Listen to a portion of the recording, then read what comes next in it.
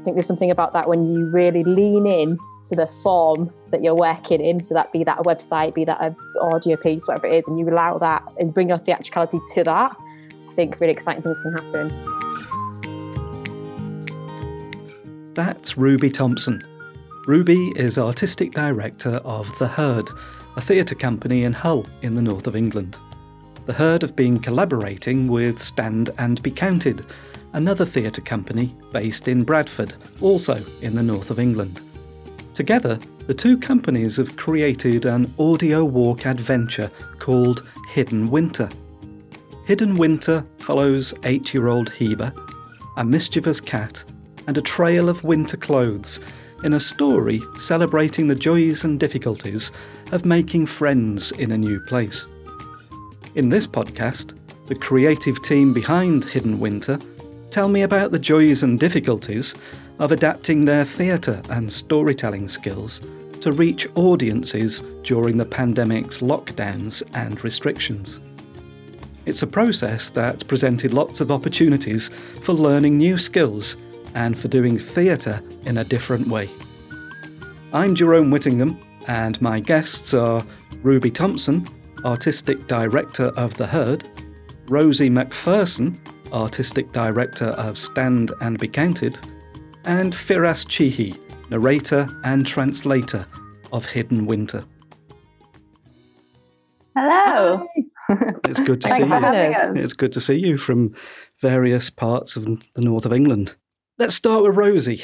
The piece that you've produced, Hidden Winter, is an audio piece, but it's had quite a long development. And at the beginning of the process, you weren't expecting this piece to be an audio story piece. Tell me then something about the long development to get to where you are now.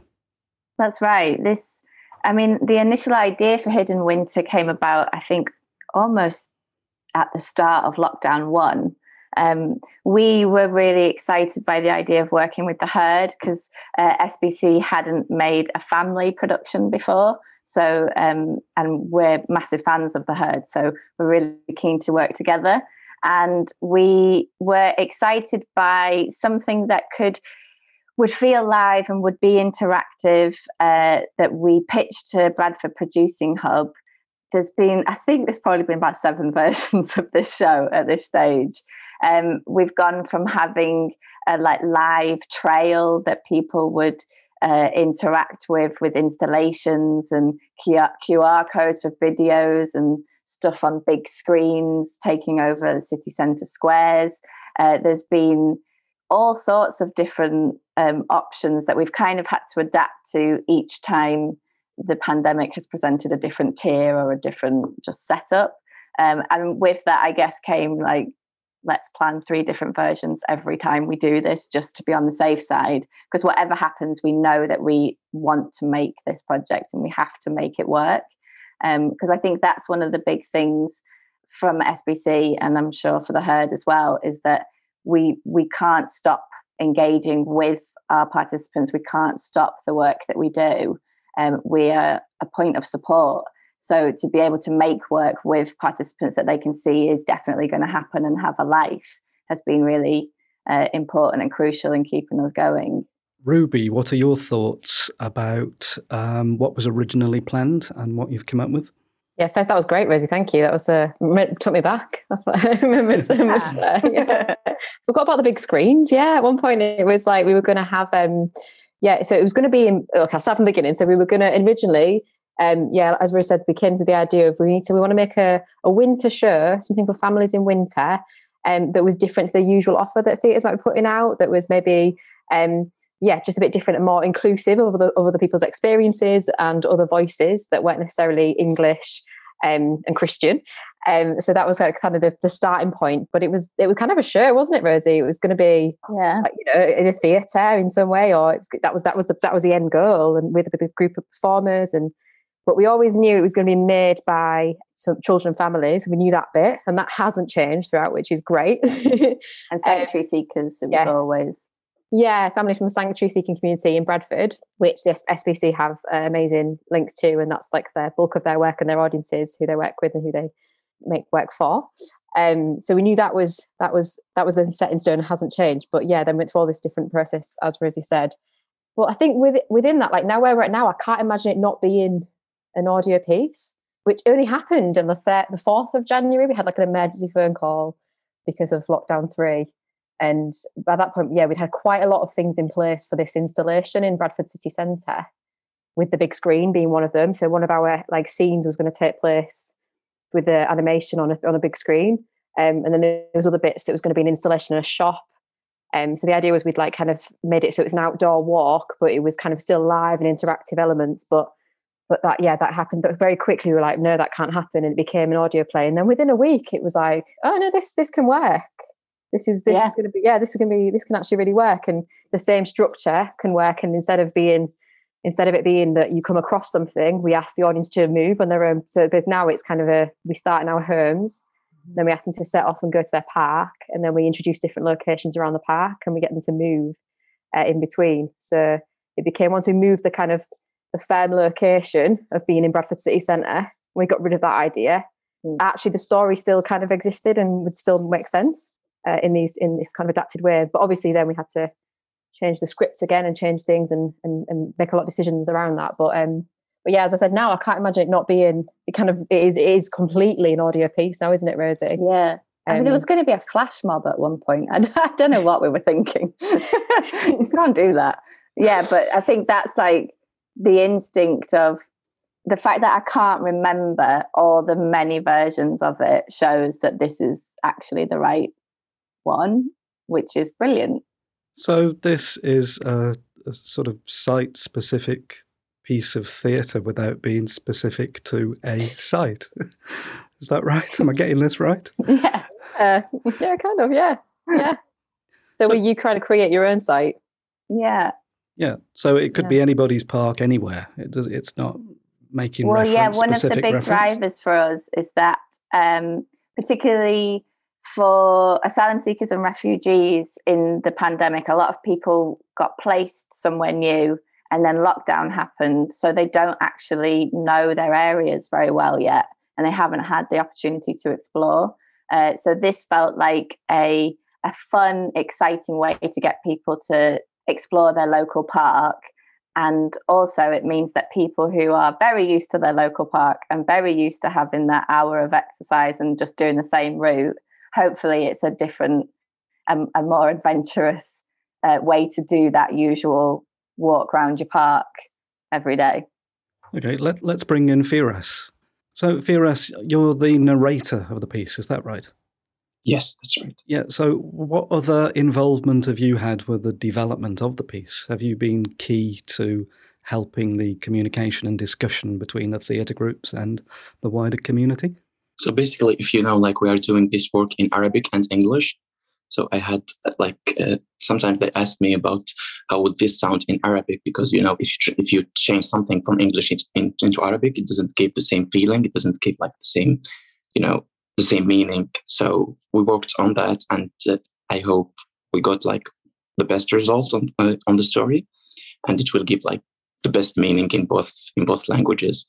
And also, I think from the work I have been working with them like on Hidden Winter since the start of it, and I saw like the impact in the kids and the families every week, and this will be like kind of a result for them after all the weeks that they have been like coming into the sessions and enjoying like the Zoom calls, and I think that they may enjoy it a lot. I see. So tell me something then, Ruby and Rosie, about the engagement process. How do you engage? How do you whittle down what you receive from that engagement process into a story like you've got? So yeah, basically we had no idea what the story was, what the world was, what the limitations of anything were. So what we've got now is a very human story, a very like relatable story about a child's experience. But it might not have been that. Like it could have been about, I don't know, pirates and unicorns and anything. We just started with the idea of it being winter. We're like, what? Because we know our stories about winter, and we know what experiences we have in winter. But we were like, we'll just start with winter as an exploration. So we just kind of explored the feeling of being cold, and we played games with like how would we make a den in winter? Or if we were like, how do we describe a world that is winter? Like, we just started really basically. And then from that, sort of little nuggets of ideas emerged or characters emerged.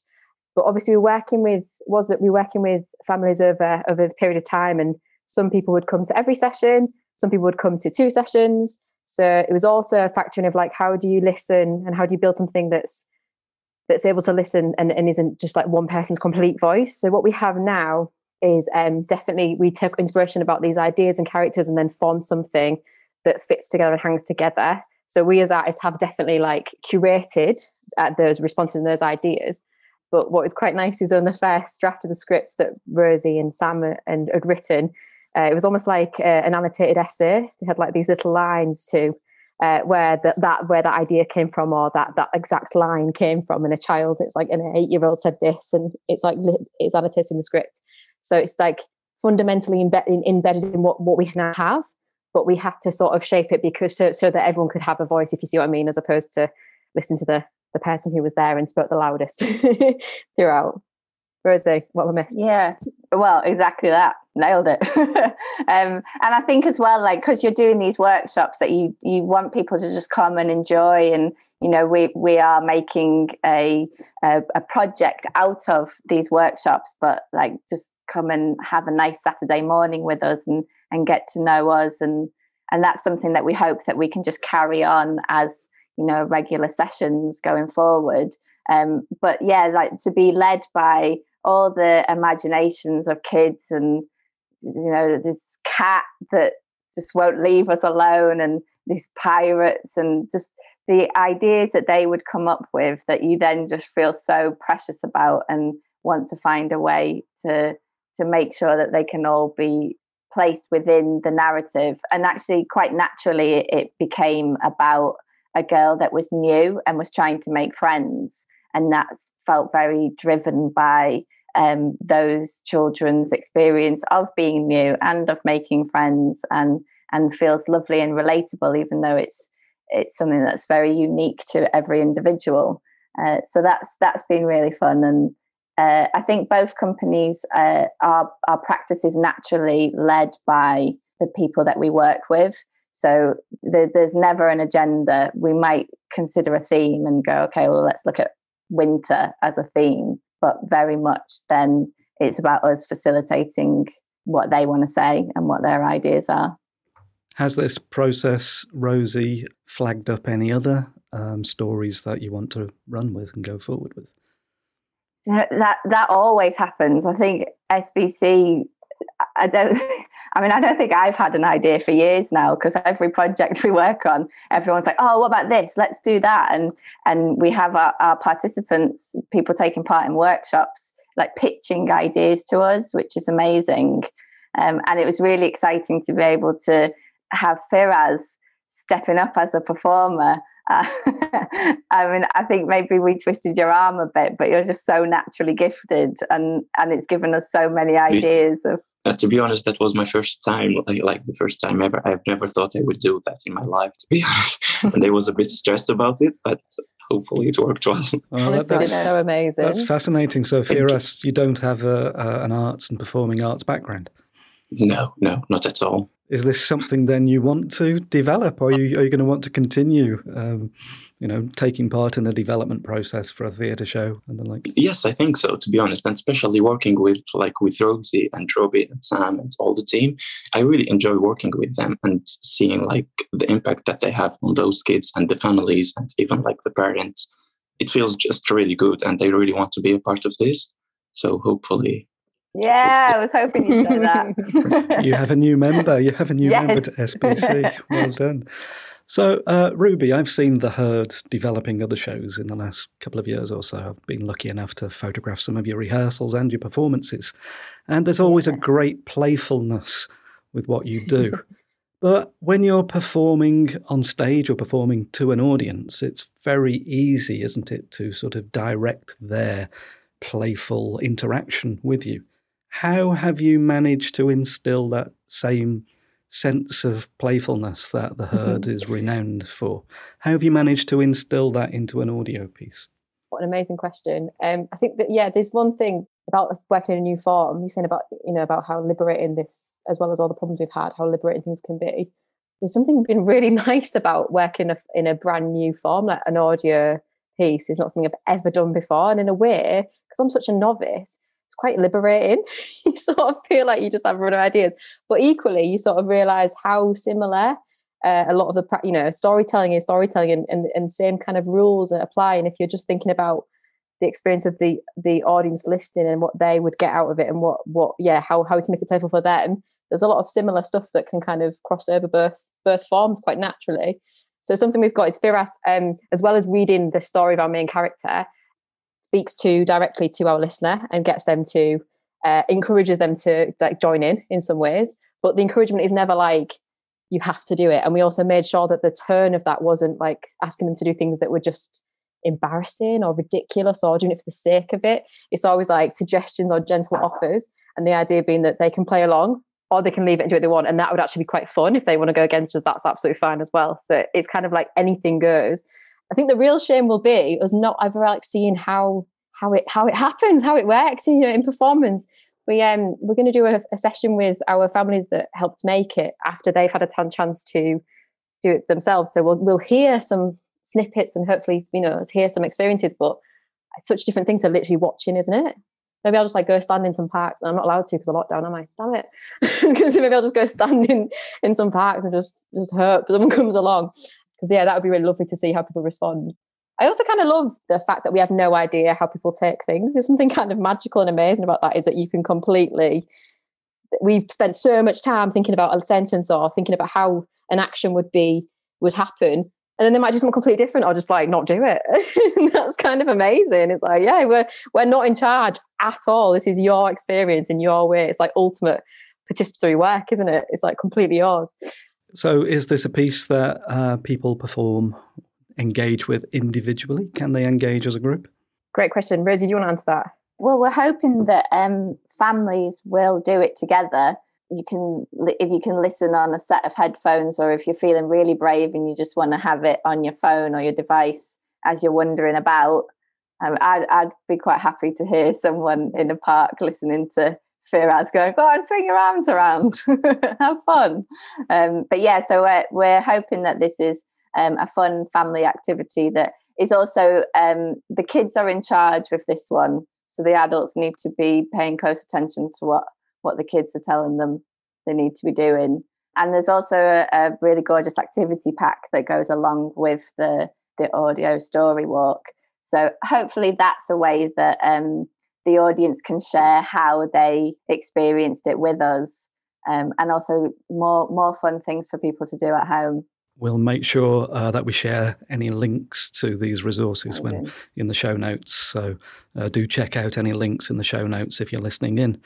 Now, we've heard that Firas has taken on learned a new skill. He's now got the bug for the performing arts as a performer himself.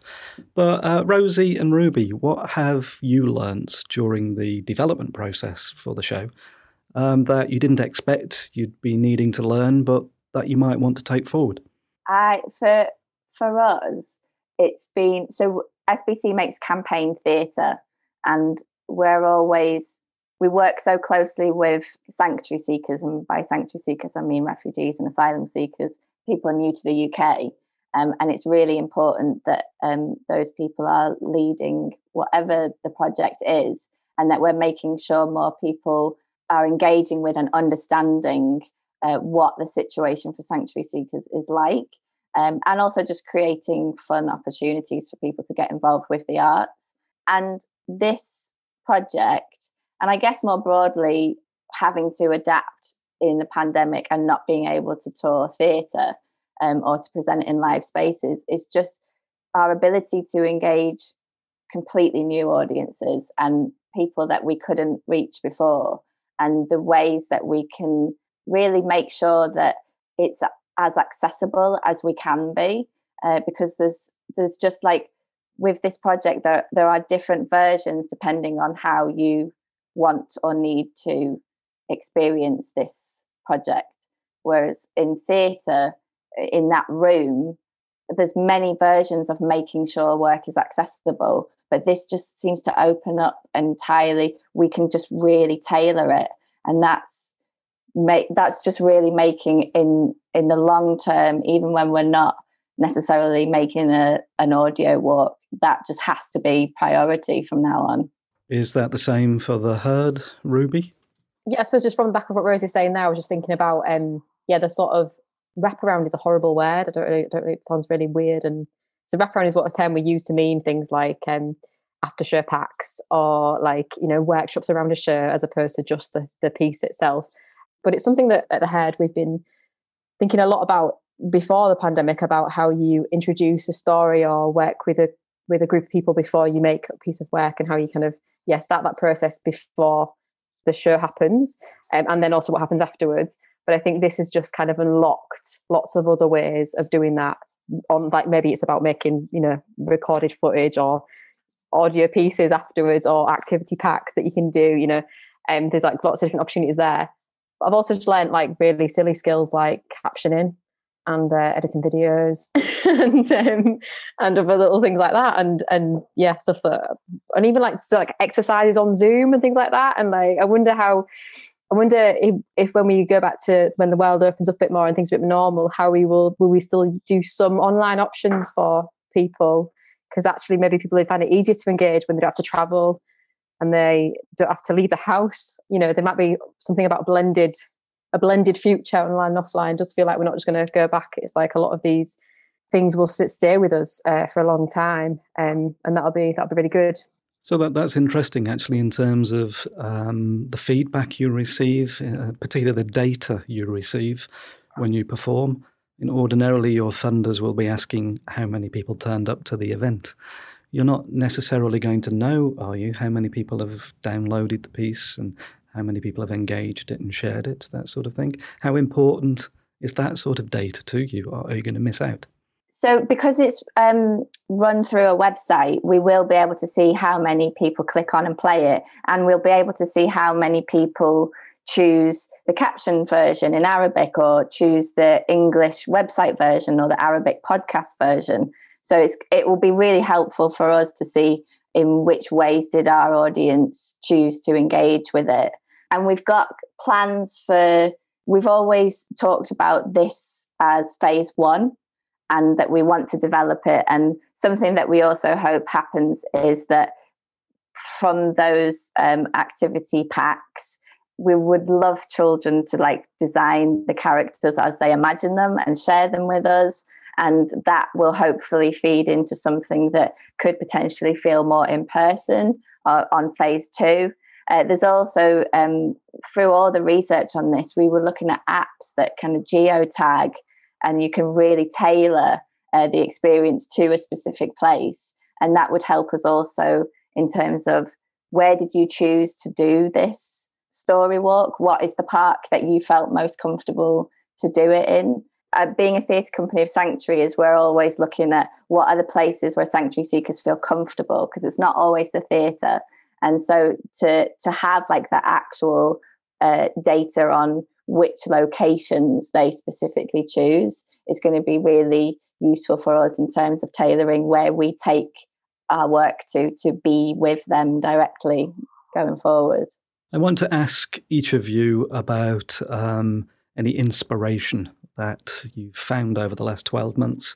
Have you come across any other good examples of creative practice that is responding to the pandemic and its lockdowns? That might be other theatre companies, it might be the way comedians have presented themselves, or whatever. Think quite broadly. Have you got any examples of good practice that you'd like to share? So, Ruby. It's a good practice. The most recent thing I've seen, I'll just tell you about that because that came to mind straight away when you were asking that question, was a show called The Origin of Carmen Power.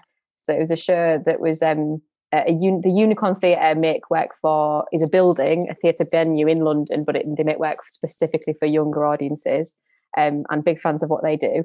But I think they've hosted anyway this artist called Toby Peach, who's been working with a 12-year-old girl called Carmen, who they're both Toby, who's an adult artist, professional artist. Both Toby and Carmen have been through cancer, and survived cancer, and they've made a story about what they've been through together. But it's this amazing, it's a website, and it's like a cartoon. And then you click on each chapter, each adventure, each part of the story, and a video appears, and it's in Carmen's room. But the animation, they've got this animation, and then this live piece is performed in the same space.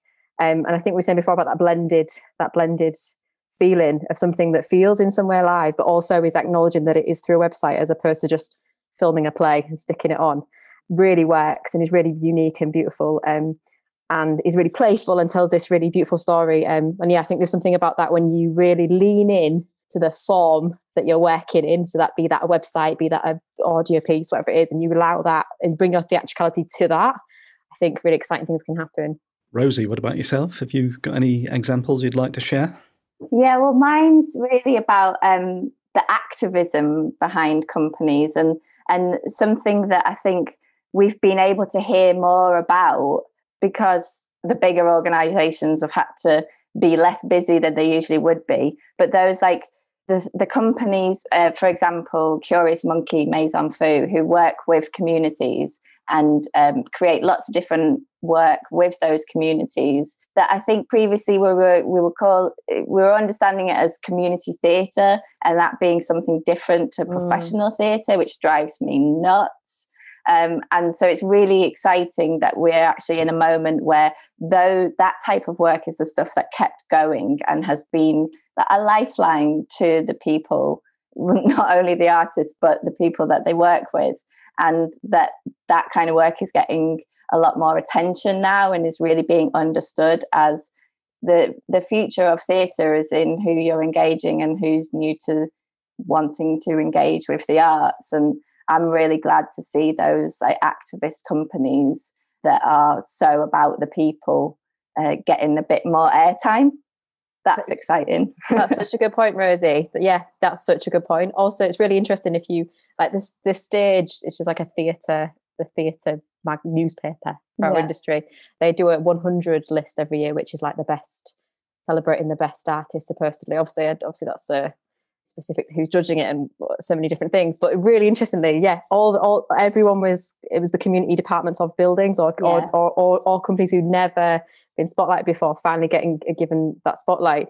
And it's really interesting, isn't it, when literally the world stops, everything changes, you go like, okay, what are we about? What is the point? Yeah. What is the point of this? And the thing that's come back is, like Rosie's saying, is about people and making work that involves participants and people is the thing. So hopefully that means it has more. I'm just repeating what you said, Rosie, but I think it's so great. No, thank you. Really true. Evolution is coming. Hopefully we hang on to that and don't just go, oh, we need to just make loads of money at the West End. That's what it is. Boring. Let's see. What about Firas? Have you consumed anything as an arts consumer over the last 12 months that you thought, wow, that was great, that was unexpected? To be honest, except the part that I've been working with Rosie and Robbie and stuff, I really didn't have like the time to get to watch anything else, but I've been really inspired by the work they're doing, and even like by the people who participate in like the workshops. Honestly, like I've learned a lot from them in terms of like self-confidence and how to deal with stress and depression, like everything. And that's had an impact in my life, and I'm really thankful for all of them. He's really bought into this, hasn't he? That's great. Oh, I remembered something about you asked about learnings earlier, and Firas has taught us something massive that I should have put this off my list, but I didn't. But which is just about like translation and working in. So this project is multilingual, and it's always been English and Arabic, and it was in the workshops, and it is going to be in its final outing. But I would have naively, having never worked in two languages before on a piece with two languages, I would naively thought that you could just bring a translator in at some point and then translate it and it would be the same. But we would not have been able to do this if Firas hadn't been there since the beginning.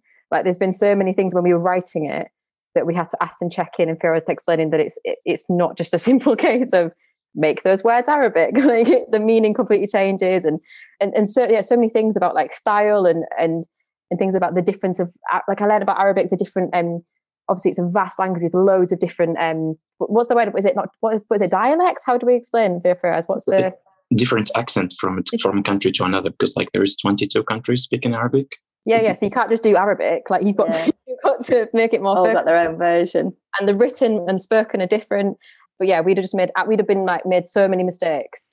But obviously we're working with SBC, so they already had us in their hands in that sense, so we wouldn't have never have done that because you've had that experience. But I think, yeah, just that's something taken with me is like involve people from the absolute beginning to make it make sense. One of my favourite stories from this whole making process was working with Firas and trying to make sure, because Firas has put together like a general Arabic. So if you speak Egyptian Arabic or if you speak Syrian Arabic, you would still be able to engage with this. And the longer term plan is that we can have all of those different specific Arabics in this project.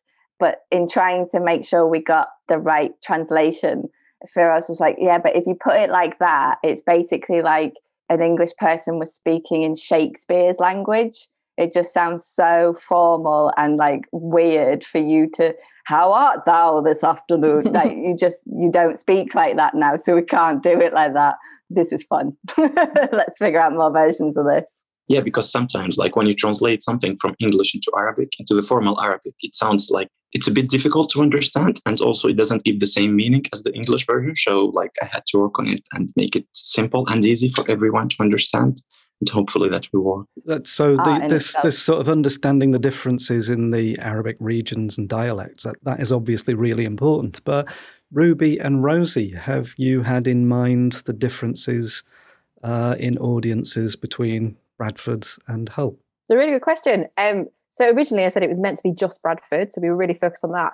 But obviously our participants they're kind of from all over the world. Like they're based in a place and they're still very much from Bradford.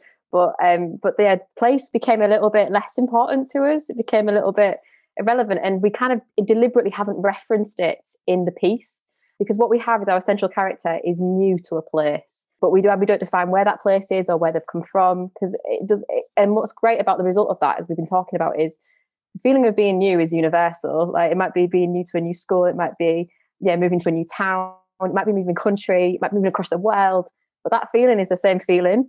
And it's about us trying to build that understanding and build that being in someone else's shoes and figuring out that what must it be like to be in a new place and how does that feel? And actually, maybe it's not that different. Maybe we're not that far apart, even though we have different, come from a different country, but we can all kind of relate to that fit sensation. So this is why it's a piece. This is a piece for, it's hard to say a piece for everybody. Obviously, it is fundamentally made for families from the sanctuary seeking community. They have made it and it's for them. But equally, I think it opens up and connects to anybody, maybe English-born, English-speaking people can enjoy it too because of that universality, I think. Yeah, and we were able to broaden it out. Like as we went along making it and talking to artists and venues about it, like people were getting really excited about it. So, we were able to connect in with Oldham Coliseum and Cast in Doncaster, and everybody's thinking, well, we know we've got lots of people that would be interested in this kind of thing, and there's options available for all of our audiences. So it's been lovely also to be able to cater to different places around the UK. For maybe the last decade, I've been saying I don't want to go to the theatre to watch cinema. I don't want to go to the cinema to watch streamed theatre. I don't want to go to a music venue to watch a stand-up comedian. I've always wanted the right artist in the right venue at the right time. But what you've told us over the last half an hour or so is that it's great to mix all these things up. And this has sort of been forced on us over the last 12 months, but actually maybe some great things are going to come out of it.